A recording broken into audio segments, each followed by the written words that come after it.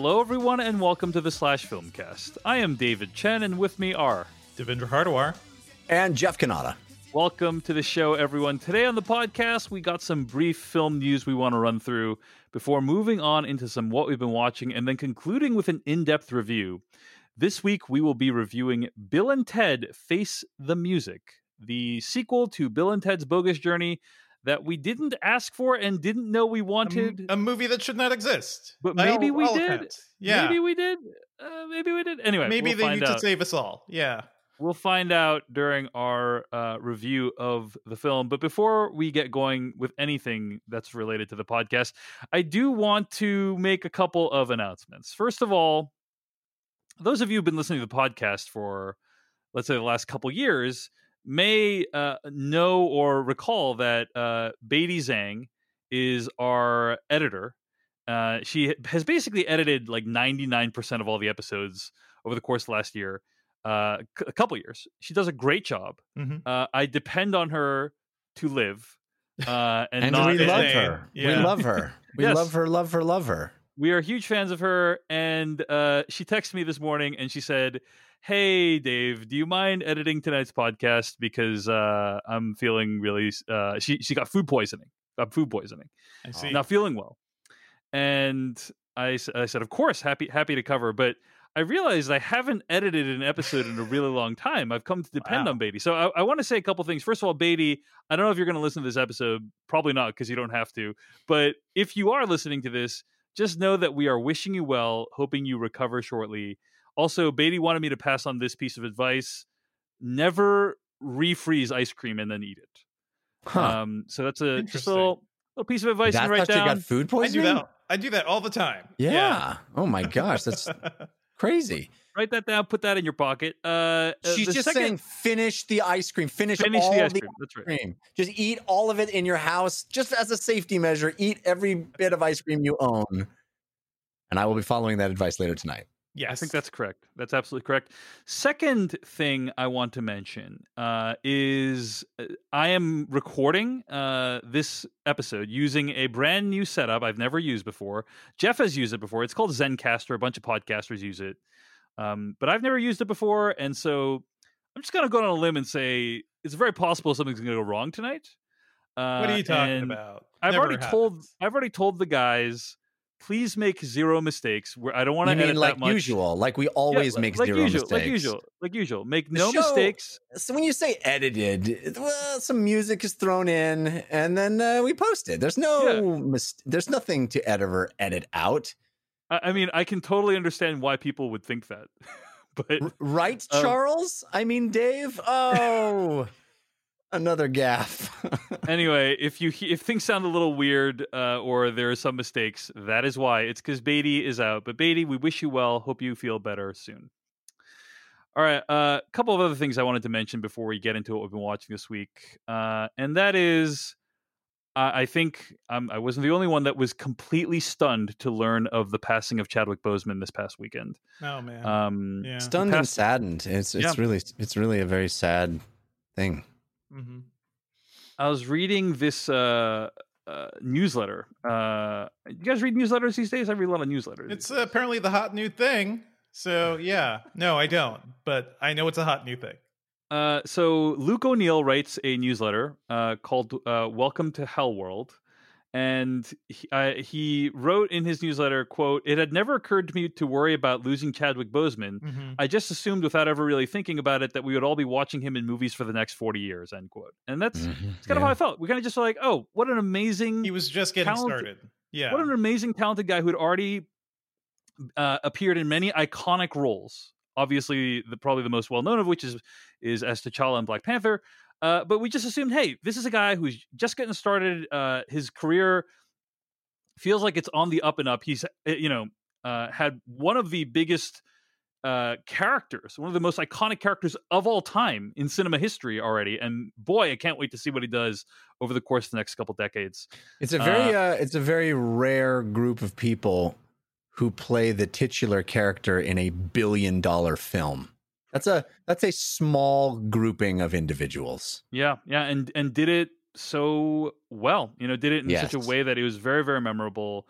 And there's without that performance, that movie might still have done well, but it wouldn't be, I think, as memorable as it is, right? Yeah. And so he was amazing, and I mean, he kept acting right until the end. Obviously, we just reviewed The Five Bloods here on the podcast recently. His role in that, I feel like, takes on a much different significance now. Wow, and like the way he is shot in that movie is so like angelic and saintly in so many ways. Like he is such a cosmic being in that. By the way, practically like all of his major roles, like he's very good at playing legends. Yes, and he just kind of did Jackie Robinson, James Brown. Yeah. There's so, man, Thurgood Marshall too. Like I remember seeing Marshall, but Get On Up is a great music biopic that I feel like never got enough love. It's terribly sad. It feels like when Philip Seymour Hoffman passed away, a legend, somebody you knew was a legend. You were watching a legend in the making. Yeah. And then gone too soon. Heath Ledger too, another one that this reminds me of like someone so talented, like had just come off like one of the best performances of all time, and then now he's gone. And it's so shocking, especially this year of all years, to lose Chadwick Boseman feels like an especially painful loss. Yeah, I was just totally stunned by the news, and I think for a lot of people this last weekend, like our brains couldn't really handle it, because it's not even something that we had considered was even in the possibility, like realm of possibilities that might happen. So anyway, yeah. And go ahead. Sorry, I was just going to say, and younger than me, which is hard for me to reckon with as well. There's a lot of discussion online about the surprise of it and not knowing he was even dealing with this. And there's part of me that really admires that, like he kept a private life private. He was the face of hope for a lot of people. He was the face of this film that really meant a lot to a lot of young kids. And he always, in every public appearance that I ever saw, always shouldered that responsibility with grace and with honor. And it just seemed like just a fantastic human being, as well as actor and performer. Agreed. It seemed like he knew the weight of what was being given to him, and I there's a lot of honor in that. Yeah. There are a couple of things I want to point out about like the online reaction to his passing that it's just stuff that's floating around in my mind. One is that he had started to lose weight in his final days, and like photos of him had appeared online, and people were not very kind about his new appearance, or they speculated or whatever. And I think it's just a reminder that like even for celebrities, you have no idea what they're going through, right? Yeah. And like when you see a photo of a celebrity online, or you see a celebrity in a video online that like they weren't in charge of releasing to the world, that you should just try to be kind. Just assume that you don't know what they're going through or what's happening, because like obviously he was battling cancer for the last few years, and he didn't disclose it, and that's obviously well within his rights to do so. But you just don't know what people are going through, and so for me, his passing is a reminder that like we have no idea what people are going through, and we should always be kind. We should assume they're going through things that we can't possibly comprehend. So that's one thing. And then the other thing is like I just said like battle with cancer, which is actually something I don't want to. Another thing, like a lot of people use the language of like war when it comes to cancer, and I'm trying to get away from that personally. So like shame on me for like breaking my resolution, but just like I think it's a bad analogy, like to talk about it as in terms of war, and like they're battling and he lost the battle with cancer, because I feel like it assigns values to these things, right? When or values and morals to these things, when it's like it's really we shouldn't, like it's just these things happen, and it's not that anyone doesn't fight hard enough. Yeah, it's not never couldn't that. Fight hard enough, right? Yeah. Exactly right. And kind of on the flip side of that, there's this kind of mythologizing as well of like the fact that this guy like worked his ass off, and that's amazing that he worked his ass off. And I am so grateful that he chose to spend his time that way. But also, it's like I don't think we should talk about it in a way that makes people who are suffering from cancer feel like they need to do that. You know what I mean? Like, anyway, these are just some things that like the internet news cycle moves at light speed now, and so like there's already been like several cycles of like, we're mourning his death online, the backlash to the morning of his death, like, and the backlash to backlash, like all this stuff has already happened in the last few days. Yeah. And those are just some thoughts that I had. This is a good time to take a break from the internet, but honestly, every time is a good time to take away from it. Just break totally away. right. I want to shout out Robert Daniels in memoriam. It's called The Defiant Career of Chadwick Boseman, a Hollywood King. It's at Vulture. It's incredible. Yeah.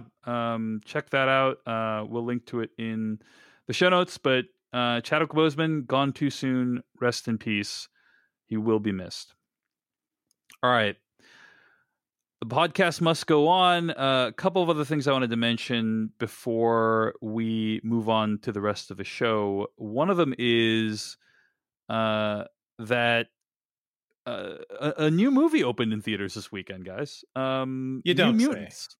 New Mutants. That movie does not exist. Which by all accounts is a terrible, terrible movie. Like I've heard but no one you know say. what? You guys all laughed when I put that as my number one movie in the summer movie wager.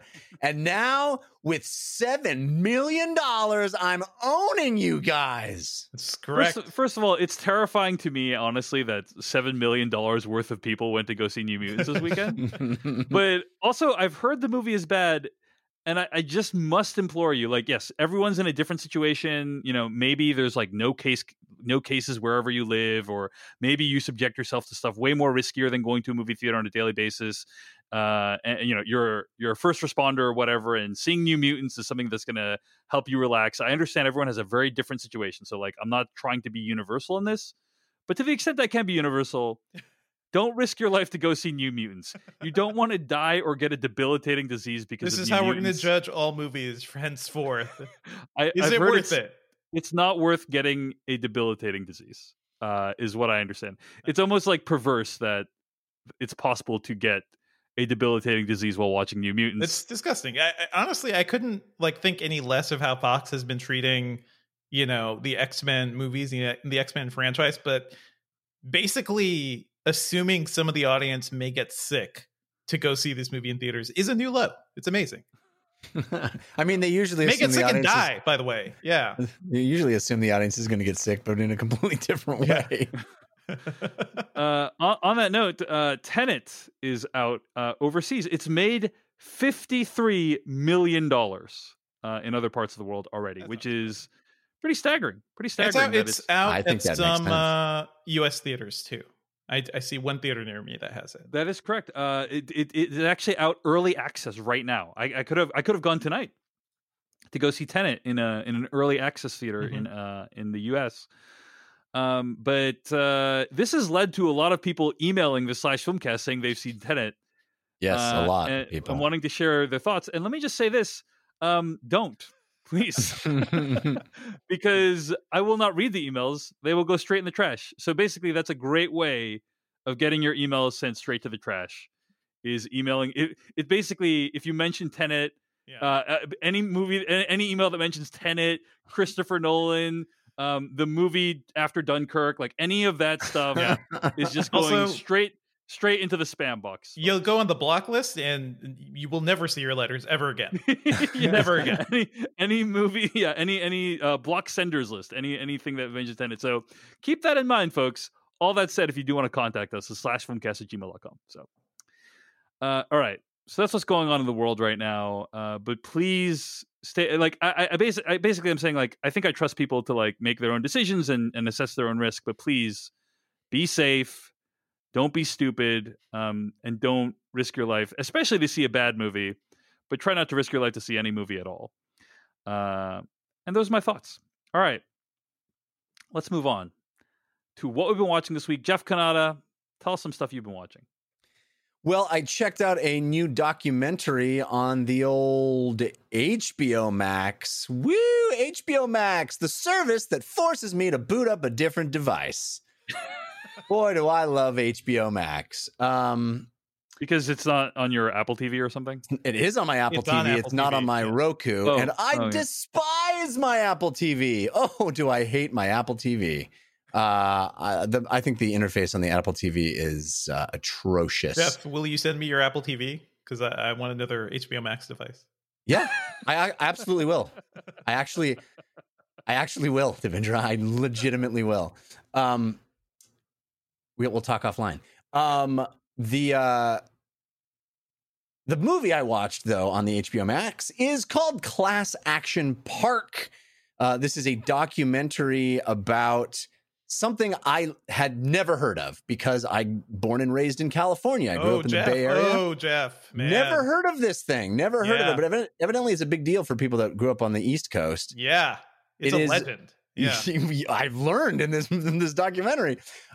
It is about this place called Action Park, which was in New Jersey in the 80s and early 90s. And oh my goodness, was this David Chen is the definition of a good sit for me. Yeah. You know, this is an hour and a half, a brisk watch, and it's a documentary. I'm not trying to take anything away from its documentary-ness. In fact, it really takes a turn about 2/3 of the way through and gets real serious. But for a large portion of this movie, it's just people sitting around telling stories of this crazy place. It's all fun and games until somebody's beheaded. You know. until somebody or dozens of somebodies get hurt. So Action Park was this place in New Jersey that was a combination water park / motor park. Like it had two sections bisected by an actual highway in New Jersey. A real highway cut this place in half. And on one side of it, it was this water park. And on the other side of it, it was a theme park built all around motorized things, motorized cars, buggies, go-karts, tanks, motorized boats, all kinds of crazy stuff. Okay. So for one low entry fee, you get to do all of that. And what the documentary reveals is the fella who created and designed this place and ran this place and owned this place was a real weird dude who liked to just make stuff without engineers and cared not about regulation or the government and or the sanctity of human life, we should say. What we really need is an unregulated theme park. That's a great idea. Yeah. The way I described this to my friends when I was recommending it to them is that everything that when people are scared to go on rides at theme parks, the thing they think it is, which it never is what this place is. Yeah. Jeff, let me tell you, okay, on the East Coast, we really didn't have much. We didn't have Disneyland, a short drive away. We had Class Action Park, and we had like a lot of other things. There it wasn't Six Flags, but Massachusetts has Riverside Park. Connecticut had this crappy little thing called Quasi, which is the worst. We had crap. So yeah, this place was legendary. I've never been, but I knew a lot of people who had gone and have terrible stories. It is the thing to be afraid of. It really is a place where people would go and get injured. There were no rules. There was very little supervision. The place was run by a bunch of teenagers. They hired underage people to work there and fraternize there. And the whole documentary, 90% of the documentary is just like wacky stories of all the crazy stuff that went down. And it is highly watchable. My favorite bit is talking about this insane 7-story tall water flume that turns into a loop-de-loop. Yeah. And they literally, no engineer was involved in the design of this thing. It is a crusty land creation of a thing. Yeah. It was literally just cobbled together because the owner was like, I bet we could do that. He drew it on a napkin and then they built it and then they used the teenage employees to test it. And they all like got beat up and bloodied and bruised and lost teeth because they would go at ridiculous speed down this thing in the dark. By the way, it was a completely enclosed tunnel. So you go and you enter, you go at insane speed in complete pitch darkness. Yeah. And then you enter this loop-de-loop. And when you get to the top of the loop-de-loop, it's not like a roller coaster where the wheels are attached to the track. Gravity just takes hold and they come slamming down on the top of the loop-de-loop, knocking their heads and faces and teeth, and then they come splurting out the other side all bloodied and beat up, and the designer's like, okay, well, let's keep it going. Insane. And that's just one of dozens and dozens of stories and attractions that this place comprised. I found this highly entertaining. It also was a love. There's so much wonderful like archival footage of the place in action. So you see all these people in the early 80s, you know, gallivanting around and being just so dumb. And then, actual people died, like multiple people, like 6 or 7 people died dead at this place. And they somehow kept running. It's a fascinating documentary that I highly recommend. Okay, so I have some thoughts. I don't disagree with anything Jeff Kanata just said. I think that's all true. But I think he's underselling it. I think the documentary is actually about a couple things that Jeff Kanata has not really indicated. One is that it's a fascinating look back at the kids of the 80s. Mm. And what I mean by that is the kids of the 80s, like there were no cell phones back then, right? Yeah. So like parents, you'd like... Can you fucking imagine? Yeah, so you like, hey, mom and dad, I'm going over to my friend's house, and then the kids would just leave for like 8 hours, and you have no idea what happens. No clue. To them. And none of the parents gave a damn. No one cares. No one cares. Like, I'll say I had some of that in the 90s too, but the 80s seemed like a very special time. Like even I lived more that, dude. unrestrained. Yeah. I remember, dude, getting a bike. Like, you know, you watch E.T. and you see how much those kids loved their bikes. I lived that. Once you had a bike, as long as I was home for dinner, my parents didn't care where I was. What could go wrong? Yeah. You know? I remember going on we call this place Hill 13, and it was this suburban housing development that got abandoned.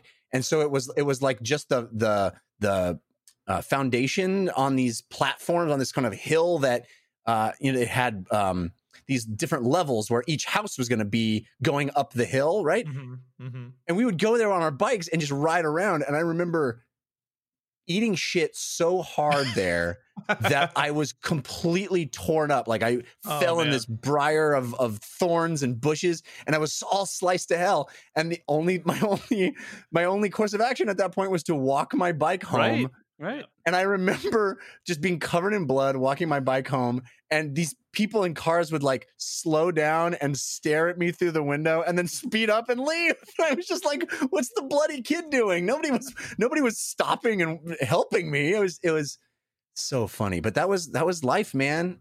You're like, childhood, back when I was bloody walking home. I had the liberty to injure myself. It's the last generation, most likely, that will ever be raised in that way. And Action Park was kind of the embodiment, the live embodiment of that style. The commercialization of that style is what it was. Yeah, it's like you'd go with your friends to Action Park and you might die, and everyone was just okay with that. Everyone had accepted that as part of the social culture. Hey, we've gone full circle. Now that's how we feel about movies, right? Yeah, no kidding. It's not just that people would accept it, Dave. I think that was the draw. Like that was because when you're a kid, like you want to push that line, push that boundary, and go right up against like how close can I get to death? You know, because you think you're invincible, and so it's like I'm going to do the stupidest thing I could possibly do and live to tell about it. And I got all these scrapes and broken bones, and that kind of was that was the feature, not the bug. For sure. Yeah, for sure. Yeah.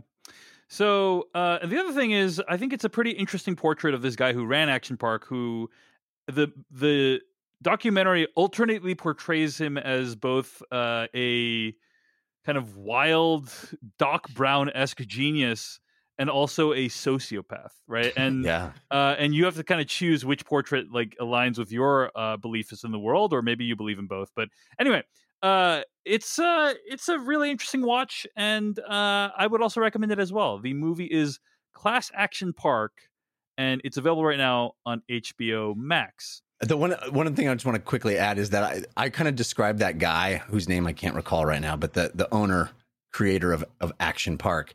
I kind of described him as what if Donald Trump was Walt Disney? Mm. You know what I mean? Not a bad way of describing Yeah. it. Very nice. Yeah. Very nice. Yeah. Yeah. Well, parks like Action Park brought people together, and you know what else brings people together, guys? What, Dave? Nice gifts that you give people. And you know what is a nice gift you might want to consider giving someone, Jeff Kanata? What, Dave? A painting. A painting? Not only a paint, not just any painting though. I don't know how to paint, though, Dave. I don't know how to paint. It's true. I have no painting skill. Most people only know how to like take photos using their phone, right? Yeah. And let me just tell you, right, that is a garbage present. Don't give someone a photo. That won't bring anyone together. Why give them a photo if you can give them an exquisite, expertly done painting of that photo through Paint Your Life, which is our sponsor for this week. Now, Paint Your Life is a company that creates a painting from a photo that you provide for them. You get a professional hand-painted portrait created from any photo at a truly affordable price. Any photo, Dave? Like even a picture of the three of us? It's true. It's true. Even a picture of the three of us, which, by the way, is a photo we submitted to Paint Your Life, and you can view right now at twitter.com/filmcast. That's twitter.com/filmcast. Check out the /filmcast Twitter account. It's one of the last few tweets we made. A painting of us to see the full power of this fully operational Paint Your Life sponsor. And yeah, it's you can choose from a team of world-class artists and work with them until every detail is perfect. It's what's great about it. I've gone through this process obviously to get a painting of us, and they really are good at checking in. They're like, hey, any modifications to the photo? Hey, here's like work in progress. Hey, like you want to improve the final painting? Like they really kind of have a high touch way because they know that if you're giving them something to paint, if you're submitting something to paint, you probably are going to give it to someone who's really important to you, and they understand that, and they're going to give the care and attention to that it deserves. So it's a quick and easy process. You get a hand-painted portrait in about 3 weeks, and you can send any picture, yourself, your children, your family, one of your favorite locations, a pet, or you can combine photos into one painting, which is what we did. Thanks to /filmcast listener and friend Danish Syed, who combined 3 of us into one painting, which we then had painted. I'm sorry, one photo which we had painted. So anyway, the results speak for themselves. I could keep telling you how awesome Paint Your Life is, but literally just go to twitter.com/filmcast and you can see the painting yourself, and you can decide how amazing it is. Really amazing. It really truly is incredible. It's amazing. And we are going to figure out a way to like auction off or give this painting away for charity. Haven't figured out exactly how to do that yet, but it is in the cards. That said, if you want to get a special deal for /filmcast listeners, here's what you got to do. All right. There's a limited time offer. Get 20% off your painting. That's right, 20% off and free shipping. To get the special offer, text the word film to 64000. That's film to 64,000. Text film to 64,000. And one other thing I want to mention, at paintyourlife.com, there's no risk. If you don't love the final painting, your money is refunded, which is a pretty big deal in my opinion. Guaranteed. So anyway, text film to 64,000. That's film to 64000. Paint Your Life. Celebrate the moments that matter most. Jeff Kanata, what else have you been watching this week? Well, I'll tell you something that I didn't watch. How about that? Okay, so I like where this is going. In the early 2000s, when I first moved to Los Angeles, I was absolutely addicted to a show on the Discovery Channel called The Eco Challenge.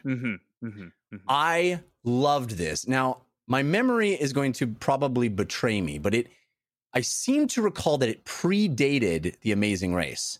Amazing Race is a show I never got into, but my God, I loved The Eco Challenge. The Eco Challenge is a real race that was held with extreme athletes. These are highly trained professional hikers, kayakers, explorers, mountaineers. This was this extremely dangerous journey across untamed parts of the world where they had to navigate. They had to use all manner of different skills getting up and down extremely rugged terrain in extreme conditions.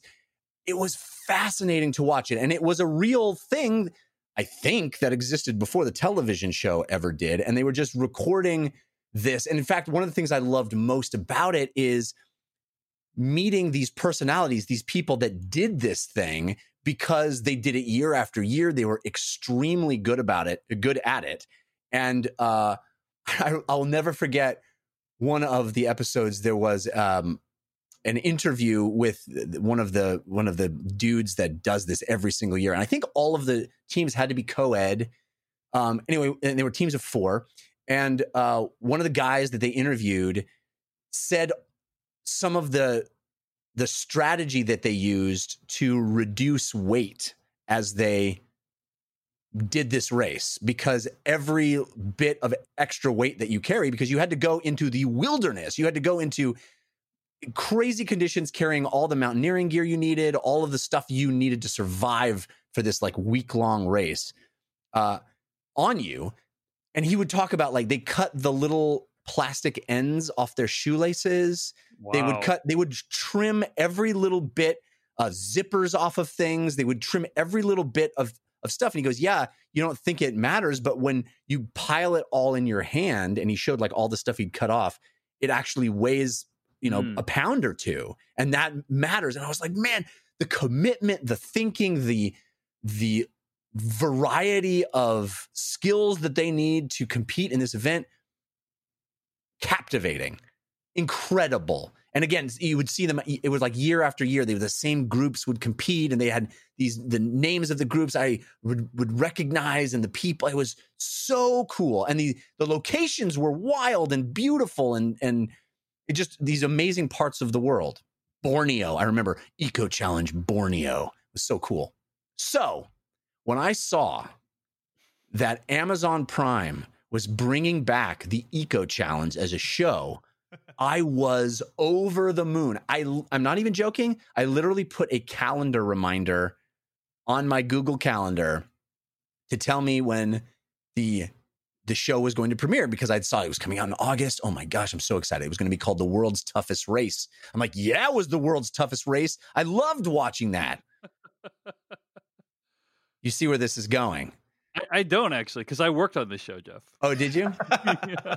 But I'm curious. Keep going. I sat down to watch this, so excited. Got my popcorn, cut the ends off my shoelaces. I was ready to go.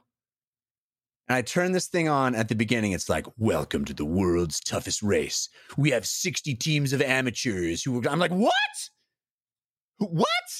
Where there are all manner of people thrown into a situation that they're not prepared for. Woohoo! What? They turned this into a fucking reality show, dude. This is a reality show. Now, I'm saying this because I promptly turned it off and threw my remote control across the room.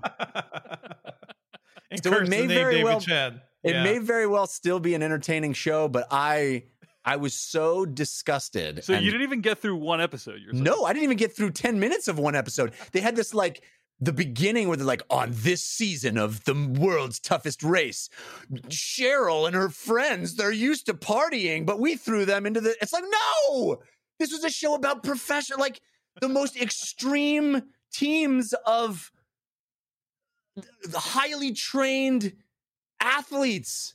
It was like this incredible test of the world's most prepared people. And they're like, Wacky Bill and his 2 buddies fall off the boat. Oh, and I was like, no, what have you done? This is garbage. This is reality TV garbage. So I'm sure we're gonna get a bunch of emails from people who are like, no, it's actually really good. And I don't care, because the Eco Challenge I was so addicted to it. I loved it so much because it was serious. It kind of predated the reality TV race phenomenon. And so it wasn't like that. It felt like a documentary about, like The Last Dance or something. It was like a documentary about these professionals who all were super serious about doing something amazing, and not like, who's going to get the $1,000? Who's going to get immunity this week? Oh, man. Makes me so angry that this happened to this concept. Well, I'm sorry you didn't like it, Jeff. I would just say maybe give it one episode before you dismiss it. I shan't. Have you watched it, Dave? Yes. Did you enjoy it? I cannot comment on that other than to say that you can comment. You can comment. No, I'll just say that you should give it a chance, Jeff. So it's a well-made program on a valuable streaming service. Thank you, Devindra. Yes, that's exactly how I feel about it. Anyway, I'm so angry. I'm so angry at it. I don't know if I can get over that. World's Toughest Race Eco Challenge Fiji. It is available on Prime Video right now, and I think you'll probably have a better experience than Jeff. Yeah, probably. All right, Jeff. Do you want to talk about Bill and Ted's Excellent Adventure stuff right now? No, I'm sure we'll talk about it during our review. I just wanted to mention that I rewatched the first movie in preparation. I did both. Okay. So I'll mention a couple things I've been watching recently. First of all, I had an Amazon watch party with my old boss at Prime Video. We watched Over the Top together. Have you guys seen Over the Top? Stallone, right? Yeah. Stallone. Arm wrestling. Yeah. This is a super 80s movie that I'd never seen before. He installed in his big rig truck, he installed a rope and pulley system so he could never stop training for arm wrestling, dude. Come on. Yeah. That's what you do when you want to get over the top. Yeah. It's like his version of Karate Kid, kind of, almost. Yeah, totally. Because he's got the special move, right? It's not a crane kick. It's like a rotation of your thumb that looks like a cheat a little bit. Yeah, I don't think you can do that. Yeah. Also, why not just start with that position? Gotta build up to it. Why don't people in Fast and Furious just hit the NOS immediately? So anyway, Over the Top. It's a fun movie. It's very, very cheesy. It's very, very 80s. I had a great time watching it with some friends. And it's Does it hold up? I mean, is it? I mean, I know it's kind of goofy. Even it was goofy back then. But no. You said you enjoyed it very much. Is it because you watched it ironically, or you genuinely enjoyed it? I don't know. It's kind of like at this point I've seen dozens of things that parody 80s movies. You know what I mean? Yeah. And it's just always nice to see kind of like what was one of the things that originated that form of parody, right? It's like, what was the thing that was behind the funny version of the thing? And so that's what I got when watching Over the Top. And also, by the way, like I'll just say I have never seen another movie in my life that's about arm wrestling. This is the only definitely movie. An underserved community. It's an underserved community of like, why? And it's like, why isn't there? I guess because people have decided it's not a very cinematic sport.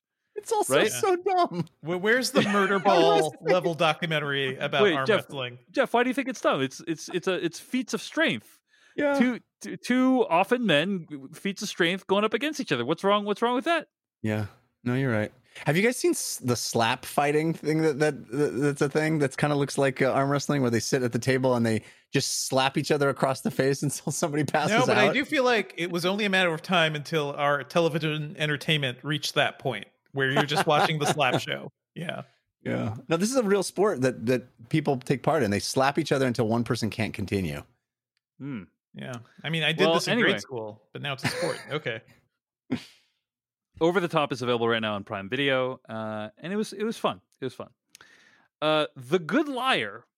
This is a movie that Jeff Cannata talked about on the podcast like 8-9 months ago. Right. It just hit HBO Max, and so I'm like, I'll check out The Good Liar because the trailer, it's directed by very well respected director Bill Condon, right? It stars two amazing actors. I believe I told you not to watch this though. I mean, certainly you weren't complimentary about it. No, but I think the setup of this movie sounds really interesting. Like, I'm looking forward to seeing it, even though you didn't like it, Jeff. Okay, I'm telling you guys, it's bad. Avoid this movie. So I am not going to spoil it. I'm just going to say that there is shit that happens in the last I mean, the movie's like 2 hours long, and in the last hour, there are so many reversals that I'm just like, it's dizzying. The movie is complete nonsense, and it's, Yeah, I was it's actually actually don't say the reversals are dizzying because then the people are like, oh yeah, that sounds awesome. It's not awesome. I would say the movie is actively bad. Is Yes. how I would describe it. It is Yes. actively bad because it's one of those movies where like the stuff that's introduced at the end they did not build up to at all in the first half, right? So it's like, Right. oh, they're going for shock value, and it's just like this is terrible. And the thing they use for shock value is stuff that's been used many times before in movies, and it is very upsetting. And I don't like it, and they did it in a very bad way. And I'm actually surprised that the people who are involved in this movie agreed to make it. Yeah. No, I agree. Now So- I'm even more intrigued. Please, feel sign like- me up. No, DaVinci, you're getting the wrong message from all of this. I feel like Ian McKellen and Helen Mirren. Helen Mirren, they're just like, they take calls from Bill Condon and they'll just do whatever he asks, right? They weren't discerning in their. This is a bad script. This was a bad script. It is just total nonsense. It just and makes even their amazing absolutely zero sense. zero sense. It is insultingly bad. And So what I'm hearing is Oakley Dokley. no, I have to see this movie. you're getting the wrong impression. I'm gonna say this. The sheer volume of twists did make this movie remarkable, in my opinion. It's not just Dave, like, you're oh, doing there's it- one no. big. It's not just like there's one big twist at the end. There's just like twist after twist, and I'm just like, whoa, like body blow, haymaker. You know, like that's how I felt. I felt, No. rather beaten up by this movie. I just added it to my queue. Damn it. Anyway, that's The Good Liar. It's available right now on HBO Max. Hey, I don't want to say that I'm checking my Twitter during the show, but I'm already getting tweets about the world's most dangerous race. Oh, good. World's toughest race. Yeah, that too. Yeah. Good. People Good. are saying You it's good. Watch Yes. it, and Yes. it makes me more angry. Friend of the podcast, Miles McNutt, who, by the way, watches and talks about TV for a living. Miles recommended it. can be a harsh critic, so that is Yeah, something. Jeff. he Come said it on. was good. He said it was good. Yeah. Anyway, Alan Kwan says, "I'm a fan of the original show. I think you'd like the new Eco Challenge. It's not what you think it is." I think it's more the heartbreak. You can't get over the heartbreak, Jeff. I Like can't. I feel it. Yeah. Yeah, you can't. Sorry, go ahead. watch like a couple episodes, Jeff. Okay, please. All right. Anyway, finally, a few weeks ago on the podcast, I talked about a couple movies, Samsara and Baraka. Mm-hmm. And these are movies directed by Ron Frick. They're like abstract movies. There's no dialogue. It's just a series of compositions and images and video, time lapse and stuff like that. And in the Slack Filmcast, a user who goes by the name of Space Jimmy Smits and has as his profile photo an image of Jimmy Smits in the Star Wars prequels. He You guys, I don't s- think that's really Jimmy Smith. So. I think it's a Just space letting version you of him. know. And me talking about Samsara and Baraka, which are great films, it really resonated with him. And he said, Dave Chen, you should go see Kronos, which is Ron Frick's other movie. Mm-hmm. It's kind of, he made a trilogy of movies. Kronos is this movie he made in 1985. Kronos is completely unavailable for streaming anywhere. Like, you can't even buy it. You can't buy a Blu-ray in a normal store. Like, you can't go to Amazon or Best Buy or whatever and buy a Blu-ray of Kronos. And so I'm just like, oh, that's too bad. I mean, I love Baraka and Samsara, but I'm just never going to see Kronos. Sure. The only way you can get Kronos is by spending like $40 on a Blu-ray on eBay. Buy it used. And Space Jimmy Smits was like, Dave Chen, I want you to see Kronos. And he Venmo'd me enough money to buy a Blu-ray off of eBay. Hey, wait a minute here. What's going on in this Slack film cast? Yeah, so It's like thank you to illicit Space Jimmy- movie donating Yeah. just to Dave? What? Thanks. Dave can't talk about movies on Amazon Prime streaming, but he can talk about movies that Space Jimmy Smits is funding. That's correct. So thank you to Space Jimmy Smits for hooking me up with Kronos. And it is, in fact, very good. It's not as good as Baraka or Samsara, which are like I mean, Baraka, as I mentioned, is like one of the best looking Blu-rays ever made in the history of mankind. Yeah, Samsara looks beautiful. This one does not look quite as good, but it was also shot in 1985. So I'm surprised there's a Blu-ray of this. Yeah, I mean, the one I got, the cover of the Blu-ray had water damage. So who knows what that Blu-ray has been through.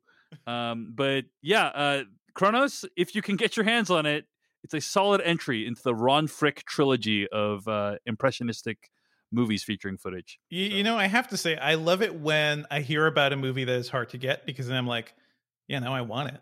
Yeah, now I want same. this movie. So yeah, it kind of is like, it kind of lets you have like a little quest, right? Like a little, but you know, I mean, this is a thing where it's like everything is available online right now. Even buying it off eBay is not that hard. You know, it used to be before eBay and Amazon. Like you'd have to go to like flea markets and garage sales and stuff like that. And that really gave it a charm. Hunting for these things really was a charm compared to what it is today. The mystery is all gone. I'm reminded of when I had to like run to Yes Asia or other sites to get, imported Asian movies. And in fact, I may still have to do that for a movie I just learned about that I really want to see. And then you're dealing with region locks and you're dealing with all this other stuff. But that adventure makes it all the more tasty once you finally get to see it. Agreed. I just want to ask, though, I feel like this is a very slippery slope if we allow this to stand, because what's next? Space Corbin Burnson? Space Jill Eikenberry? Space Harry Hamlin supplying us with... These are some like deep cuts, Jeff. Yeah, where are you going go here? Ahead. Yeah. It's the cast of Space LA Law is what that is. Nice. So I thought you were going to go with like all the bit actors in the Star Wars prequels that we've forgotten about. So like Space Keira Knightley, she's in there. Space Keira Knightley. I like the idea that there's a Space LA Law spinoff, where they're like, we needed to establish space law. Space law here in a Hollywood in the sky, Yeah. Devendra was just talking about a mystery, like how can you get your hands on a Blu-ray for Chronos, and like it's kind of you kind of got to hunt around. You know what else is a mystery? When is the last time Jeff Kanata shaved his pubic region? Oh, you stole it from me. Wow. You stole it. I didn't think we were going to talk about this on air, but okay. You just jumped in and stole my transition. How dare you? How dare you? And the answer is Manscaped, our new sponsor, Manscaped. Oh my goodness. I got to tell you about Manscaped. Do you guys shave your balls? Do you shave your balls? When's the last time you shaved your balls? I will not confirm or deny, but I would say it sounds pretty freeing. Yeah. Yeah. Especially in quarantine. In quarantine, I know how it is. I know how it is in quarantine. We're not doing the grooming that we should. I certainly am not. I haven't had a haircut since, 2019, I think. But guess what? I am grooming a special place just for me. You know what I'm using? I'm using the Manscaped Lawnmower 3.0, the premium electric trimmer that's designed to give you a confidence boost in your down low parts. That's right. The ceramic braid and skin safe technology are designed to reduce nicks and tugs on your low hanging friends, right? You don't want those. This sounds better than my current strategy, so please go on. Oh, Devendra, you got to listen up, right? Because I'm sure there are times when you have attempted some grooming and things did not go as well as you had hoped. Yeah. But the lawnmower sometimes you think there are parts of the body that you probably shouldn't be grooming. So I want a safe method, please. Yes, a safe method. The Lawnmower 3.0, waterproof, comes with an LED light so you can see down there in your nether regions when things are darkened. You can manscape in the shower. You can manscape in the shower with the lights off. Who knows? You can do a little light show for yourself, whatever floats your boat. Plus, they just released their Shears 2.0 nail kit. Perfect add-on to the Lawnmower 3.0 trimmer. It's a 4-piece nail kit featuring tempered stainless steel tools, tipped tweezers, rounded point scissors, fingernail clippers, and a medium grit nail file. Do you want the heavy grit? No, too much grit. Do you want the light grit? That's not enough grit. You need the medium grit. Plus, you can find on their website the Crop Preserver, which is the anti-chafing ball deodorant. You do not want chafing on your balls. Let me tell you, it also moisturizes. You hearing that, Devindra? Moisturizes. I'm taking notes, Chef. Yeah. You'll also find the Crop Reviver, a testy toner that's like having cologne that's designed for your balls. How do they design cologne for your balls? I don't know. That's why you have to buy the product. What makes it different than cologne for your neck? I don't know. I want it. The Crop Reviver. Reviver. The Crop Reviver. You'll find yourself sniffing in the down low because it smells so great. It's like having cologne. So go to manscaped.com, check out some of these life-changing products, and listeners to the /Filmcast will get 20% off plus free shipping with the code FILMCAST at manscaped.com. That's 20% off with free shipping at manscaped.com and use code FILMCAST, FILMCAST. It's time to grab 2020 by the horns by shaving the front trunk. Wow. I don't write them, I just say them. Incredible. Thanks for sharing that with us, Jeff. Mm-hmm.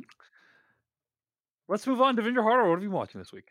I have been catching up on The Legend of Korra, mostly for fun, but also because, as I mentioned last episode, I'm doing the Republic City Dispatch podcast with some of my old friends, Joanna Robinson, Dave Gonzalez, and Matt Patches. And I have to say, rewatching the show, which first premiered 8 years ago, this show is excellent. This show is incredible. And in fact, it is, the more I think about it, it's a show I actually prefer to The Last Airbender, which is also one of the best series ever made, right? The Last Airbender, Avatar: The Last Airbender, is an incredible show. It's a work of art. It's brilliant. It's a great kids show. It's a great show for everybody. Legend of Korra, I feel like, takes a lot of those concepts and levels it up in a way. It really builds on the mythology of this world. Jeff, you're somebody I know who enjoys the like deep mythological cuts of fantasy narratives. Yeah. I think you will eat up this show because it goes way back. It gives us a history of the Avatar world. It flashes forward in time a bit, so we go from like the sort of like feudal, maybe feudal Japan world of the past Avatar series into something that's more like 1920s America or a big city. Like it moves into a city, it moves into like modern society, and it talks about like how do you build a society? The entire show is really about how do you build a good society? Because Avatar: The Last Airbender was about this one special kid, Aang, the last Airbender, the last of his kind, fighting the evil forces in the world and trying to unite the world. This show is about, okay, you won, you beat the bad guy. Now you have to build a functioning government. Now you have to like figure out how to, maintain equality in a world where some people have freaking superpowers and most people don't. And the people that don't may feel a little miffed about that. It is such a great show. I love Legend of Korra so much. It's a great action show because the choreography is just like, it is straight up some of the best action choreography you'll ever see. Not just the martial arts, but also the superpowers, I think are just really well done. The way they think of the fights, the way they stage them, it really, I think, taps into the limitless potential of animation. My metal benders that I love so much, who were kind of it was kind of a small thing in the original series. Metal bending is a big thing now. It's straight up like people feeling like Wolverine or characters from what's that anime series? Attack on Titan. It's a bit like that. There's so much good stuff. The animation is fantastic. The characters are great. And I love the villains in Legend of Korra. I've reached to season 3, which stars a guy. He is an anti-bending monk who is all of a sudden, he's a criminal. He's a criminal being held in a jail on a mountaintop. And he gets airbending powers. And he leaves to wreak havoc. And he's also voiced by Henry freaking Rollins. This show is insane. And also Henry Rollins has a great voice. Like that guy has great motivational speaker voice. He's been doing that for a while. This show is fantastic. I love it so much. Go watch Legend of Korra because it's on Netflix now. If you've just been rewatching Airbender, it's a perfect follow-up. Listen to us at Republic City Dispatch.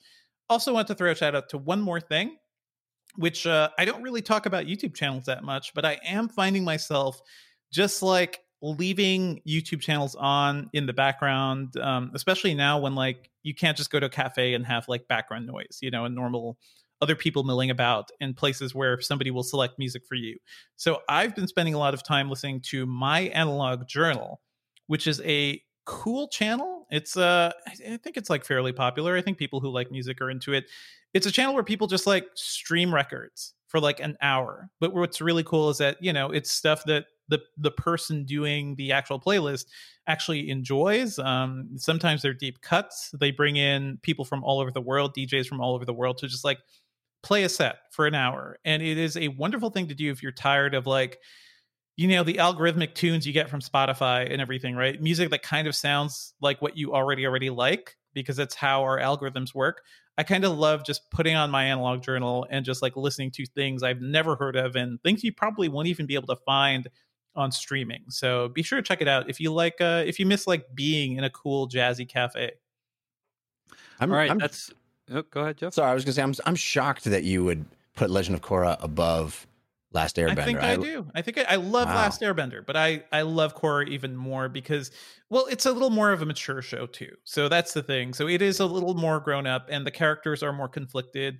Whereas Airbender feels at times like a high level kids show, but there's nothing wrong with that. I love kids shows. This one just has, Korra has a much more mature and like, an older audience they're going for. And I think it's really the action. Also, it just kicks so much ass. Like the action fan in me is always astounded by what's going on in this show. So they're both great. I just felt like there's not a single episode of Last Airbender that I found to be a missed note or or an off episode, but I felt like some of the spirit world stuff of Korra didn't land with me. Yeah. I hear that.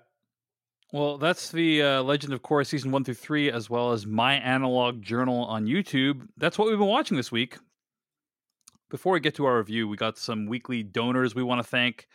We got to thank Scott White, Andreas Engelhart, Blake Jordan, Rihan Khwaja, Sarah Garby, and David De La Rosa for contributing at the rate of a couple dollars per month. And thanks also to donor Steve Austin, longtime listeners. Thanks so much, Steve, for the very generous donation. And I have a few donor messages I'm going to read. This one comes in from Nolan. Nolan from Massachusetts writes, I just wanted to use this donation platform to urge anyone who watched Boys State to please go check out Dave's interview with Jesse Moss, as it was a fantastic interview with great insight into the film. Thanks for everything, guys. That was from Nolan from Massachusetts. And check out that interview at Culturally Relevant. I listened. It's great, Dave. You did a really good job. And he was so interesting to listen to, and you really got the best out of him. So kudos. Thanks, Jeff. Hey, Jeff, should I read this next part of this message here, by the way? Do you care about that? If you want to. I don't. So... if you want to. I have no recollection of what this was, but I don't do this lightly, so I have no idea what caused it. So Nolan also writes, Jeff, please unblock me on Twitter. I promise to never respond to any future Tom Brady slander. This is a thing. This is a thing sometimes where, like, someone will say something and I'll block them because they're they're being a jerk, and I'll block them, and then they'll find a way to apologize via email, and generally I accept their apology. Yeah, be human. But I like this new strategy of you got to pay to get unblocked. That's how it works. Yeah, that's how it works from now on. Everybody.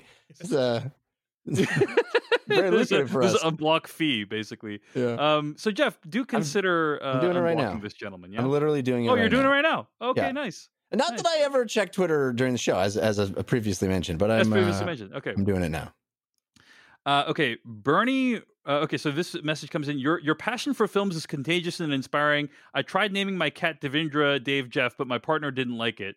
3 beers on me, plus 1 for Peter Soretta from your devoted listener, Bernie Rao, director of Killer Sofa. P.S. You rock. Thanks for the donation, Bernie Rao. Appreciate that. Andy from Berlin, Germany writes, hey guys, this is long overdue since you're providing me with great entertainment, recommendations, and insightful reviews. Keep up the great work, and please send a shout out to my friend Patrick from Berlin in an episode who brought me to your podcast. All best to you, your friends, and families. Thanks to Andy from Berlin. Nico from Germany writes, I saw Tenet yesterday, and I haven't had such a good time at the movie since inception. While I agree you shouldn't risk your life to see it, with this donation, I want to support your idea to rent a complete movie theater with your bubble to see it. Thank you for the great podcast, despite your slow descent into madness. Man, it's a bummer that this person's email is going to be blocked. It's too bad. It's too bad. They're now blocked forever. Okay. So we unblocked somebody and then we blocked somebody. As long as we're maintaining a balance, it's nice. The circle of life is complete. Deborah from Amsterdam writes in, "Hey guys, this email has been long overdue. For that, I apologize. Been a listener for the past 10 years. In fact, it was the first podcast I started listening to as soon as I discovered what a podcast even was. David, you finally made me decide to do it when you talked on Culturally Relevant about how the only thing you had to offer that was completely unique was yourself and your experiences. I 100% agree with what you said, not only because I'm still listening to you guys after 10 years and have since discovered other podcasts, but also because I care about you in a sense that I consider you long-distance friends. You've been with me through college, several relationships and breakups, many moments of self-doubt, road trips, life-changing decisions, you name it. You all make me laugh through it all while giving such a big part of yourselves back. Yes, I love movies and I love your reviews even when I don't agree with them, but at the end of the day, you three are what keeps me coming back. Never change. A big thank you from Deborah from Amsterdam." What a kind message. Thank you, Deborah. That's nice. Yeah. You guys ever think we've been doing this for too long? Like just every single week. People talk about like, I've lived an entire life while listening to your podcast. Every week. Every week. Such a big part of my life. I love you. Devindra's like, we should quit. Yeah. There are teenagers that didn't exist when we started the podcast. Yeah. Yep. Also, Mark Hayes from Brooklyn, New York writes, "The show has become a complete mess and I love it." Great. Mark, I resent that notion. I'm just going to put that out there. Yeah, why do you love it, Mark? Come on. We don't need your love, okay? We don't need your love. We're a mess and we intend for you to not like it, so there. All right, folks. Thanks for your contributions. If you want to support the /Filmcast, go to paypal.me/filmcast. paypal.me/filmcast, or go to /film.com, click on the /filmcast tab, use the PayPal links on the side of the page. Let's get to weekly plugs. We're going to do weekly plugs.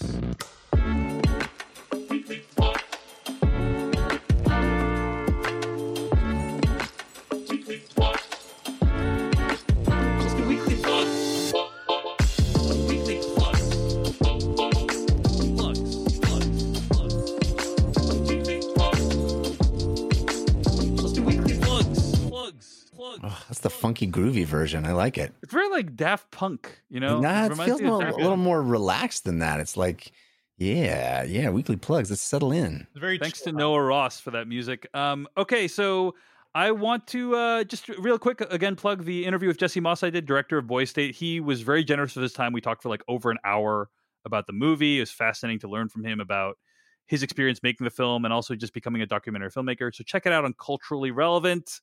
Wherever your podcast can be downloaded. Devindra Hardawar. And you should say also, Dave, that he directly comments on our episode, which he had listened to. He listened to our review before I interviewed him and directly comments and responds to some of the things in our review. So definitely cool. Check it out. Very he said Jeff Kanata is wrong. No, I'm just joking.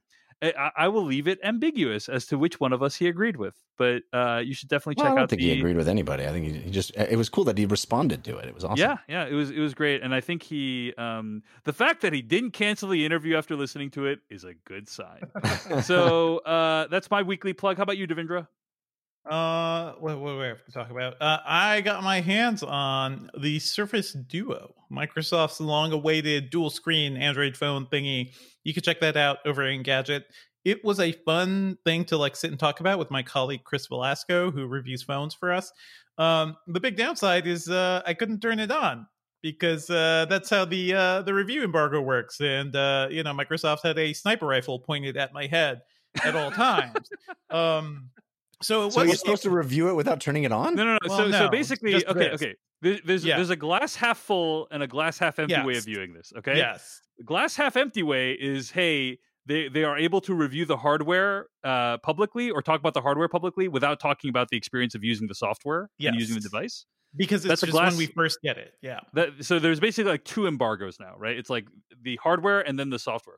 That's a glass half empty review way of looking at it. Glass half full way is in the before times, you couldn't even say that you had the hardware. Nothing for 3 weeks, basically, right? So I did this on YouTube. We're experimenting, doing more like live hands-ons and stuff from my little basement office here.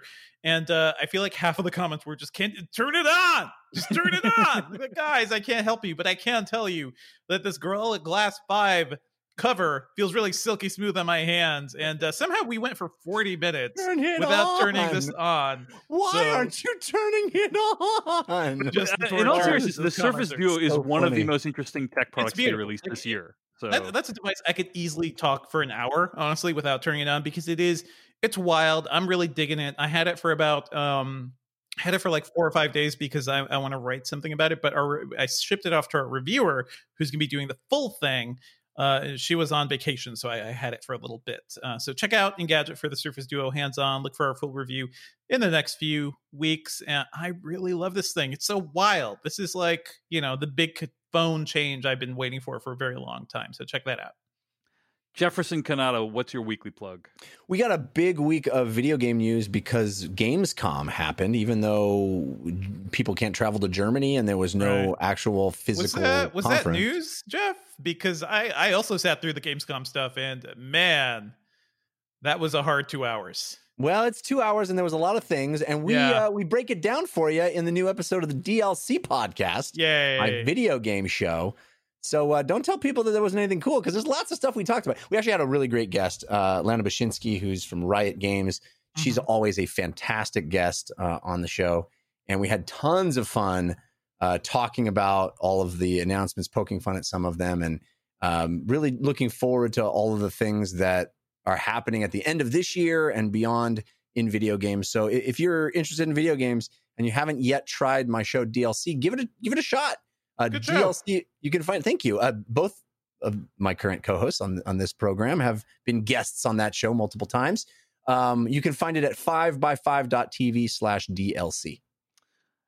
Before we move on to the review, I gotta acknowledge this email that was written into /filmcast@gmail.com that I literally received in the inbox 0 minutes ago, according to Gmail. The subject line of the email is so wrong about World's Toughest Race. This comes in from John from Salt Lake City. I love how that we're getting a response in real time. John writes in, let me start by saying I've never listened live as the times never worked out for me. I don't think I've ever written in either. However, tonight I finally had a chance to check out the live broadcast, and right when I joined, Jeff Canada started talking about World's Toughest Race, only quickly to realize he was going to crush my heart.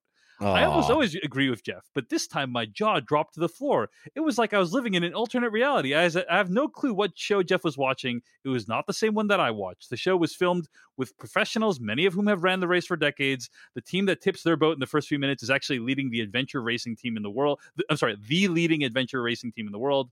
Yes, there were many racers that this was their first Eco Challenge, but they were all still professionals, such as the best Ironman racers trying to prove they can do the Eco Challenge. That is how all the Eco Challenges were. It's fun to watch the professionals crush the course, but also some stories are so heartwarming, such as the son taking his dad with onset Alzheimer's on his last Eco Challenge. The themes and messages of hope, love, and supporting each other are 100% on Jeff Canada's brand, or on brand for Jeff Canada. There are very minor elements of reality TV due to Bear Grylls narrating and sticking his nose in the action, but that is so minor. I highly recommend taking another look, as you are missing out on one of the best experiences of the year. Wow.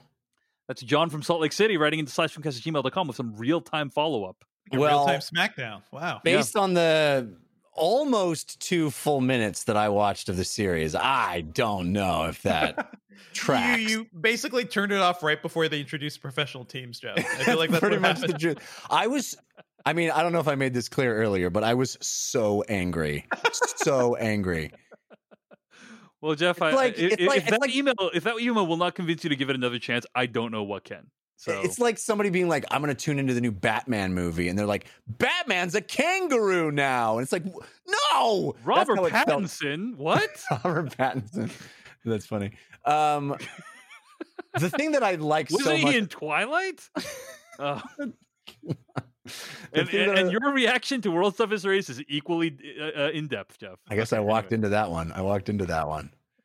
The thing I was going to say, the thing I like most about how this is playing out here is that it's probably saving us from a shit ton of actual emails. Yes. Now people are hearing it. I mean, me hear it in real time, and you can save your typing fingers because it's already happened. It's already happened. Yeah, that was me looking out for you, Jeff. I appreciate. Well, also you for all the forwarding you were going to have to do. All that forwarding. You know, I hate forwarding you messages critical of you, Jeff. Yeah. All right, let's move on to our review of Bill and Ted Face the Music. Bill, Ted, enough of the delusions. You didn't time travel, and you didn't go to heaven and hell. Here's a real idea for you. Be role models to your daughters. Get real jobs. Bill, we've spent our whole life trying to unite the world. And I'm tired, dude. Ted, we have a destiny to fulfill. Whoa! Greetings, my excellent friend. We have a problem. Step forward. A song created by Preston Logan, performed tonight, will save reality as we know it. Dude, we better write that song now. Or why can't we just go to the future when we have written it? And take it from ourselves. Except, won't that be stealing? Cheers! How is that stealing if we're stealing it from ourselves, dude? That was from the trailer for Bill and Ted Face the Music, the new movie by Dean Parisot. I'm going to read the plot summary from IMDb. Once told they'd save the universe during a time-traveling adventure, two would-be rockers from San Dimas, California, find themselves as middle-aged dads still trying to crank out a hit song and fulfill their destiny. So, folks, as we alluded to earlier, this is the sequel that nobody asked for, and we didn't necessarily feel like it needed to answer a lot of questions from the previous films. That said, this is the closest thing, other than Trolls World Tour, this is probably the closest thing we got to like a mid-budget film with visual effects that you could actually watch at home. That wasn't in an the action last movie. Yeah. 3 months. You know what I'm saying? I mean, I'm like the other one I could think of is like King of Staten Island, right? But like, you know, this one actually has like some visuals, some CG. So yeah, we're going through CG withdrawals, man. Yeah, see that CG any little bit. Look at that blue light. Yeah, I need blue beam in sky, guys. I need my blue beam in sky. Well, listen. When it's a blue beam from Dean Parisot, then I'm like, okay, now we're somewhere. When you pump me full of blue beam in sky over a 10-year period, and then all of a sudden there's no blue beam in sky in the summertime months, what do I do? I got the withdrawals. I need that blue beam in sky. Agreed. Okay, so given all that, Devindra, you know, I mean, I guess let's start by talking about like what our relationship was to the other Bill and Ted movies. Like you guys rewatched, right? Like, what did you think? How do you think these movies hold up? And did these make you want to see a third film? Devindra, let's start with you. Well, they're definitely, I think they're both Excellent Adventure and Bogus Journey are movies of their time. I loved Excellent Adventure as a kid. I watched it so many times. So going back and rewatching it now, it's a movie that doesn't make any sense, like at all, but it's so much fun and kind-hearted and lovely. And I love the characters. I love like the vibe of it. That, you know, I still really dig it, except for the like random gay panic moment, which happens there and in Bogus Journey, which is a shame. It's a shame, and I don't know if like the writers ever like commented on that. But also, hey, that's a reflection of where things were back then too. Like these two bros. This is a series about two guys who are just in love with each other. They do everything together. They propose to their wives together. You know, like the core crux of this movie, by the way, or the new movie, is that they can't even really separate from each other in a way. But yeah, that whole gay panic thing never really quite sat well with me. Very weird to see that today, but I still love the first movie. Bogus Journey, it's not terrible. I don't think it's terrible, but I do think it kind of overstays its welcome in a bit. It doesn't really push that whole, you know, franchise forward at all. It is fascinating to reflect on how one of the things that Bill and Ted Face the Music does well is normalizing manly love. Right, like there's just these two guys, they love each other, and that's cool, and it doesn't need to be sexual in any way, and we should accept more of it. The world would be better off if there was more like acceptance and normalization of manly love. Just let bros be bros. Yeah, let bros be bros. Let them love each other. All cool with that. Bill and Ted's Excellent Adventure. You know, just the premise is just so wild. You know, it's a movie that only could have been made in its time, right? Which was powered by the energy of the 80s and right? whatever else was going on there. Yeah. Yeah, it just really feels like it was the product of like too many cocaine sessions in studio executive smoke-filled rooms.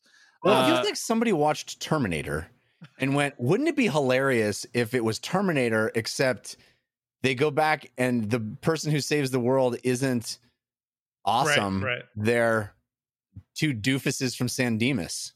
Yeah. You know, and by the way, then they made that. They actually made that movie. Yeah, I don't want to like say that the Bill and Ted movies are from like some weird executive pipe dream. Like they're from Chris Matheson and Ed Solomon, two guys who went on to like write some of the biggest, some pretty major movies at least, right? Like Men in Black was at least Men in Ed Black, Solomon. amazing movie, right? I mean, I know Jeff loves that one. But no, you're right. You're right. It's. I don't want to be unfair. These guys are very talented. That's what I think is really unique about Excellent Adventure. Is it is such a wild thing. Like none of this should work. These two like surfer bros like on a journey where they're like basically slackers who are trying to save the world in some way by doing literally nothing. It should be annoying, but like the sheer personality of Keanu Reeves and Alex Winter like really sold it. I think the script was funny, like so many little things. It just really works. One more thing in Excellent Adventure that doesn't quite work is the whole was it Bill's dad marrying a high school aged girl thing. Like I mean, it makes for a couple of funny jokes where it's like, didn't I ask your mom to prom? Remember when I asked your mom? It makes for that. And then it's like the scene where he's in Bill's bedroom, closing the door slowly on this, much younger girl. I feel really weird. Our ideas of the age separation, especially when it's like a vastly much older man and a really, really young woman, are very different now. And that doesn't feel good. But at least that joke, I think they pull off actually pretty well in Face the Music too, but we'll talk more about that. Jeff, any reflections on the first two films before we get to the third one? I was shocked how much of Bill and Ted's Excellent Adventure I have memorized. Yeah, man. Shocked. It was on TV all the time. It was a surreal experience to me. Like that scene, I'm sitting there with my wife watching Bill and Ted's Excellent Adventure. Haven't seen it in 20 years, maybe? I don't know. Maybe not that long, 15 years. And it comes on and I'm saying the lines along with the movie. And I go, I knew that whole scene. And then the next scene comes on and I know that whole scene. And I'm like, I don't even remember that I remember this, but I know, I know these scenes by heart. It was very, very surreal to me. I knew this movie, like all of the exchanges, the like goofy back and forth exchanges of, I'm not going to be able to recall it, but in the moments I was like saying the lines. Memorable. You can't even recall. Yeah. Well, you have to be in that moment. Yeah. You have to be in the moment, but man, this was clearly a big part of my cultural upbringing. It was it clearly was a big movie for me. I mean, I knew it was, but I didn't remember just how much I had obviously seen it. Let me just say, Jeff, this, by the way, is how I thought everybody in California talked and acted all the time. So, yeah. Good to know that you also found it to be your Bible. So great. It's super fun. It is not a good movie, right? It is not it doesn't make sense. Good movie. But I think if you're I don't know how old I was when it came out, but like 11, 12, it's perfection. It's these goofy guys who, like you said, I think you used the perfect phrase, Devindra, kind-hearted. It is a completely uncynical movie, and we don't have very many of those these days. It was in a time when cynicism really wasn't in the mainstream like it is now, and they sold this idea of just sort of being these guys and excellent sort of, to each other is a driving philosophy, and that's it. It's so simple, so pure, and apparently we couldn't really cut that as a society, but hey, glad that. So Devindra, what are your thoughts on Bill and Ted Face the Music? Well, guys, I never thought a Bill and Ted movie would make me cry, but I feel like we are there, and that's kind of what I was getting at before when I said, like, you ever think we're doing this for too long? Because that is essentially the whole thing of Bill and Ted Face the Music, of like these guys being middle-aged, not fulfilling the prophecy from the great George Carlin, like just not being the ones to really unite the world. their marriages, are not going super well. Like there are some issues, and clearly they have some like weird codependency issues that I think makes for a really fun scene in the psychiatrist's office in this movie. I love this movie. It is hilarious. Nothing about it should work. This movie should not exist. It should not be so much fun. But it's also like thematically appropriate to where we are now, because it really pushes the idea of be excellent to each other all the way home in a way that feels like it's something that could save us, as a universe and not just as a society. It is just so much fun, and I love the way they bring in the daughters. I love the way they bring in the older characters. Anthony Carrigan, our favorite Serbian mobster. Hey Jeff, this is a movie Anthony Carrigan was actually in. That is actually Anthony Carrigan, just so you know. Yeah He's a lot of fun as the Terminator robot that they clearly were inspired by. Every little bit of this movie is just so much fun, and the way it really also brings home the original idea of bringing major fascinating people from the past together to have a big band session, and that is going to change the world. It is so pure in what it's doing. I think the final bits of this movie are just perfect. It's so much fun. So yeah, I loved it completely. Wow. All right, Jeff Kanata, what did you think of Bill and Ted Face the Music? Well, Dave, I guess you could say my thoughts about Bill and Ted Face the Music are best summed up in the form of a limerick. It was fun to rediscover that I'm a Bill and Ted lover. And as the world burns, it'd be nice if we learned to be excellent to each other. Nice. Yeah. Yeah, I'm going to basically repeat a lot of the stuff that Vinder said, I think. I do think this movie has a lot of flaws and a lot of missed opportunities. It also doesn't make any sense if you think about time travel. And I want to enumerate them. I think we'll wait for spoilers for that. But there's a lot of things in this movie that I wish they had done differently. I think are missed opportunities. I think it kind of bugs me that they zigged when they could have zagged. And I want to talk about those in detail in spoilers. But also it kind of doesn't matter. Yeah. Because it's just a ball. It's just a blast to be with these guys and their daughters and in this goofy world. And the thing that I love most about this movie is that they fucking go for it, right? They go for it. It is as far as they can push this wacky idea of these guys going all through time. And but it is like the complexity that they're willing to go to of just how chaotic this mess can be, while also having a B plot line of their daughters basically doing the first movie over again. Yeah.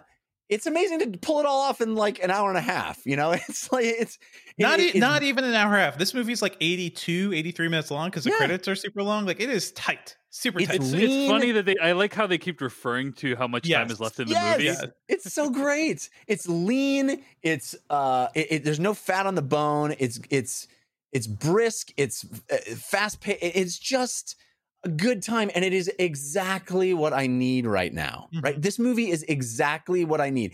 If we were in a no COVID traditional summer where we're all, we got blue beam in sky as far as the eye can see, and we're all like, here we are in the end of August, like, oh God, all the action movies we've seen, and there's been so much bad stuff, and there's so many things I was excited for, and they disappointed me, and like every I would have won the summer movie wager again, all this stuff. Well, I'm not talking a crazy fiction. I'm talking like what could have happened. I think I would have won, but okay.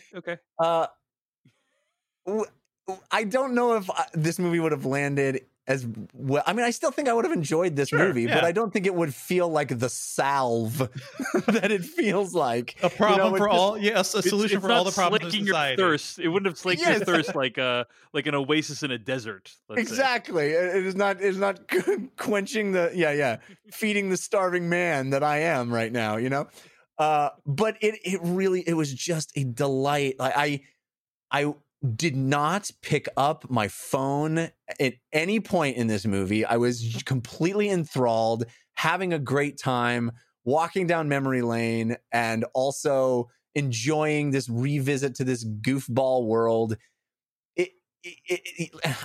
yes, we'll be talking about all these little things that I think the movie didn't do well.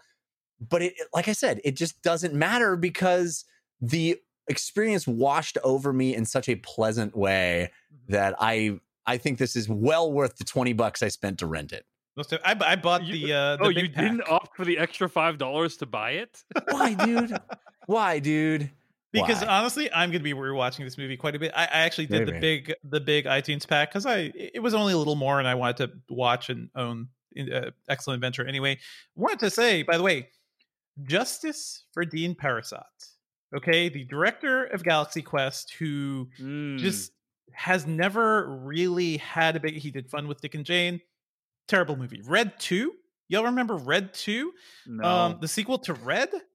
He's done a lot of TV, but to see him back here in like a big genre movie that's hilarious, juggling huge concepts and big emotional arcs, like this feels like everything he did really well in Galaxy Quest. So just want to say, I'm glad this guy is back, making an actual movie again.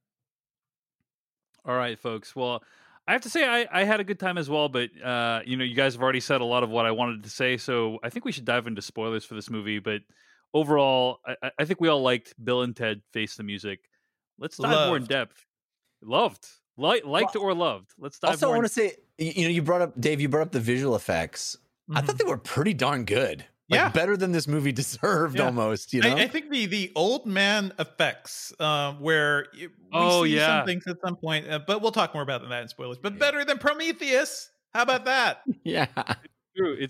I'll say the visual effects were pretty hit or miss for me, but some of them were really, really good. Oh man, I thought they were all pretty darn good. Yeah. All right, let's get the spoilers for Bill and Ted Face the Music starting now. Now you're looking for the secret. You're going to see this coming. No. But you won't find it because, of course, You're not going to see this coming. you're not really looking. I have been puzzling over how it works. You don't really want to work it out. Who's in the box? I have been dying to tell you. I want to tell you my secret now. You want to be fooled. All righty. So what are some of the details? Jeff, you sound like you have a couple axes to grind with the movie, despite your I do. And again, this is a little nitpicky because I feel like overall I truly enjoyed this experience. But the thing that I really liked, even as a kid, about Bill and Ted's Excellent Adventure is that it handles time travel in a very specific way, in my favorite way, in fact, to handle time travel. It's the way I'm attempting to handle time travel in the Dungeon Run. We're doing a big time travel adventure right now, and I'm trying to make the time travel work the way Bill and Ted's Excellent Adventure made time travel work, which is there's one timeline, and you see it from start to finish. Now, they're moving around in it, but when you see something happen, it's because it happened already, right? It's because now they're going to go back and live that out, but we see it sequentially. We see it in the correct order, in the timeline order. So there's that wonderful scene in Bill and Ted's Excellent Adventure where they talk to themselves, and we see it the first side with them on one half and the second time with them on the second half, because we're not seeing them change the timeline. We're seeing them live through it linearly. And also, there's the other rule that time is still moving in their base timeline too, even as they're traveling around. So they can't just go back to the beginning, right? There is an actual deadline to what they're doing. Right. And I truly appreciated that. I think that is a very much more difficult magic trick to pull off. And I was so excited to see this movie do that at a level of complexity that was more sophisticated. And because we start off indicating that that's what we're doing, the movie begins going, strap in, because it's about to get wacky. And it does get wacky, but the movie just drops the ball on that premise. It allows there to be multiple timelines that have nothing to do with one another, multiple versions of Bill and Ted. And yes, there's lots of fun seeing roided out Bill and Ted and seeing talk about excellent special effects. It looks awful, but it's so cartoonishly funny. I think incredible. It's I great. was looking for seams. I couldn't tell if it was prosthetics or digital or like heads pasted on other bodies or what it was. I was convinced. I thought it was great. But and as much fun as it is to see these other us's, as they keep referring to them, and these, I kept waiting for it to be a more sophisticated gag that they were fooling themselves or putting on, that we were going to see them now jump to the other half of that and do that, the other side of it for themselves or something. But it never happened, right? It really was a fake out. It really was alternate timelines that will never be, because they actually do the song at the end. And that bums me out. It bums me out because I thought that's what I liked about the Bill and Ted time travel notion. I also think that as much fun as I had with the daughters and them collecting all the people from time, ultimately that didn't matter very much. And I kind of wish they had found a different take on the girls instead of them just kind of doing impressions of Keanu and Alex Winter. Mm-hmm. I wish they had found a way into it that would have felt like the 2020 version of those San Dimas high schoolers. Right. Well, why would they sound exactly the same and have pretty much the same musical taste too? Like I would have liked them to be more fully formed as characters, but I like, them for the little bit we got. I still like them. And you guys know that I'm always a big stickler about titles, and I just feel like you've got Bill and Ted's Excellent Adventure, Bill and Ted's Bogus Journey. Complete the pattern, right? Do the adjective and then the synonym for adventure. Wasn't the second one supposed to be Bill and Ted Go to Hell? So that was the original script. But right? I like Bogus. I loved Excellent Adventure, Bogus Journey. It could have been like, Triumphant. Whatever, it could have been whatever it is. It could have been This is a wonderful title nitpick, so please go on. No, that's fair. That's reasonable. That's great. That's reasonable. I do want to call out, by the way, that one of the children are played by Samara Weaving, who's an amazing actress. I loved her in Ready or Not, and also the other one is Bridget Lundy Payne, who goes by they them pronouns. Yeah. It wasn't clear to me if the kid was non-binary though, but anyway, just wanted to call that out. I thought their performances were great, very charming, very charming. But I just wish the movie's take on the children of Bill and Ted was a little more interesting, rather than it just being like small versions of the original characters. I mean, the movie makes some rather bizarre decisions. Here are some bizarre decisions. Okay, number one, you have Erin Hayes and Jayma Mays, who plays these women play Bill and Ted's wives, and they're both English. Yeah. They both are playing English characters, but neither of them is English. So they both need to do they're both very talented comedic actresses. Yeah, but they both need to force like a British accent, I guess. Which is like, why did they do this? I really wonder why they even tried to force the Keanu British accent, which we have learned in Dracula does not go so well for him. But I almost wonder if they're making fun of that too. Yeah, I also felt like the wives subplot was a little bit undercooked. Yeah. I think that totally. What was great about this movie is that it's about aging. It's about becoming middle-aged and realizing that your best days are behind you, and like the moment you have not fulfilled your life's potential, which was literally told to you by George Carlin. That must feel pretty bad. Right. The feeling that like, hey, like my best days are ahead of me. Like I'm building up to some great grand like accomplishment. What happens when you realize like that's no longer true, and your best days are actually behind you, and now it's actually your job to play backup to your children. Or to the next generation or whatever. Yeah, to the next generation. And that's what this movie's about. And it's a very sweet story.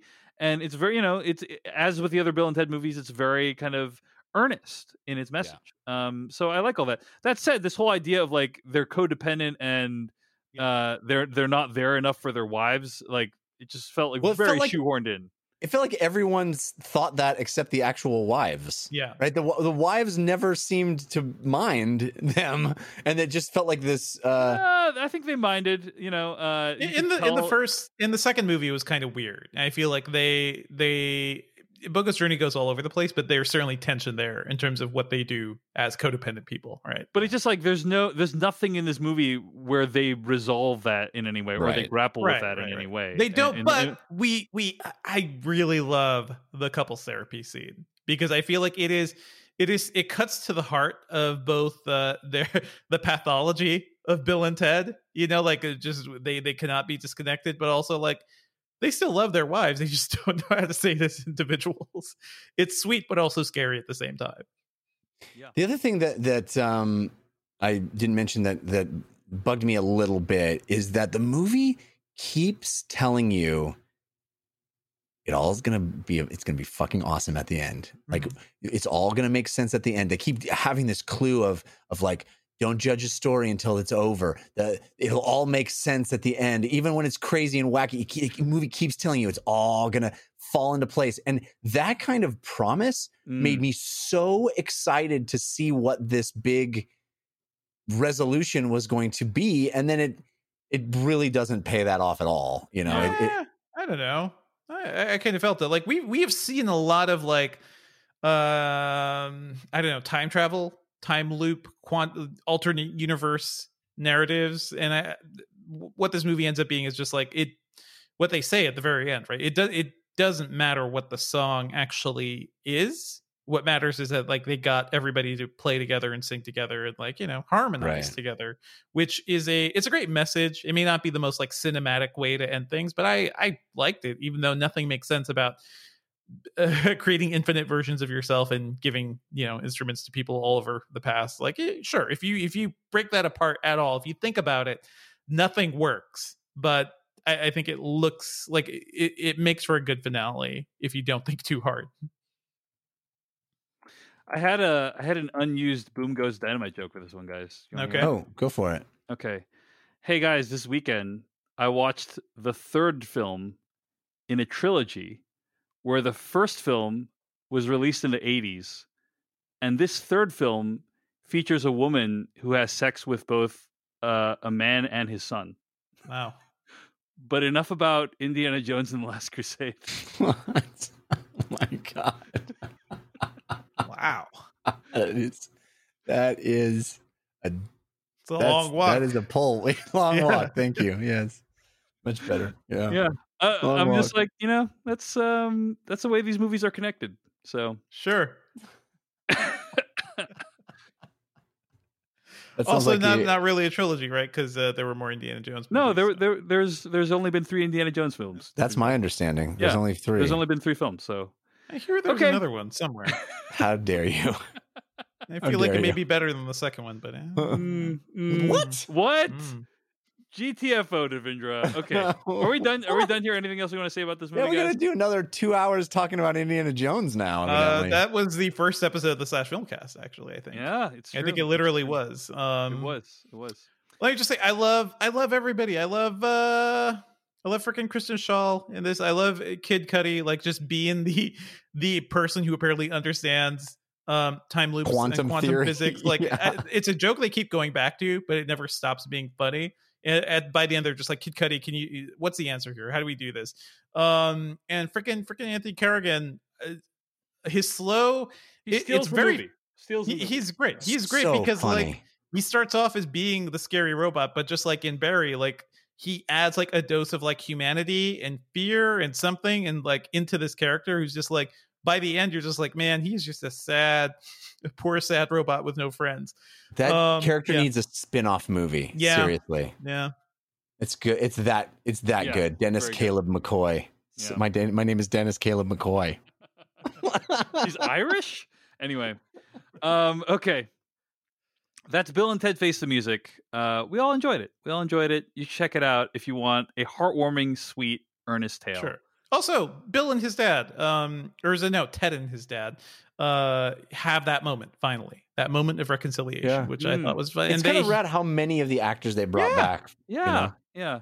Sad. It's sad that Rufus couldn't come back, obviously. But it's I'm they glad they didn't try to do something stupid like, you know, replace the actor or some CG version of it. Mm-hmm. You know. Well, they have that one moment of him. Yeah. Yeah, but it was a hologram, so it felt okay to me. It was a hologram. But also William Sadler back as dad. Yeah, That's William fun. Sadler. The guy who plays Haywood in Shawshank Redemption. Love him. Is back. It's amazing. All right. Bill and Ted Face the Music. We all had a lot of fun with it. That's going to bring us to the end of this week's episode of the Slash Filmcast. You can find more episodes of this podcast at /filmcast.com. Email us at /filmcast@gmail.com. Stay tuned to hear what we'll be discussing next week.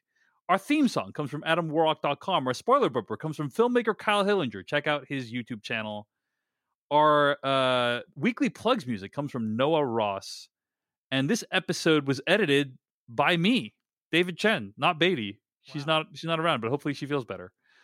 Okay, next week we're going to be reviewing Mulan, which is going to be available on Disney Plus for $30. Jeff, you can't avoid buying this one. Yeah. You got to fork over the cash for this one. I gotta buy that one. Yeah, there's no way around it. No way around it. You got to pay the $30 fine for seeing Mulan, and therefore only have Mulan for the entire time that you're subscribing to Disney Plus. And the second you cancel it, you will no longer have access to Mulan. Yeah. Well, that's the way buying things works. Yeah, I that's how buying things works. A year of Disney Plus, so I at least have it a year. Indeed. All right. Thanks for listening. We'll see you next week for our review of Mulan. Have a happy holiday, Labor Day. Hope everyone rests up, has a refreshing weekend. Stay safe, stay healthy. Don't do anything stupid. We'll see you next time on the podcast. We watch till the last of the credits is done. We watch the movies, flicks, tracks for the good, bad. It's the /Filmcast. For all the news and the movies coming out, cause you know that it's the thing worth talking about.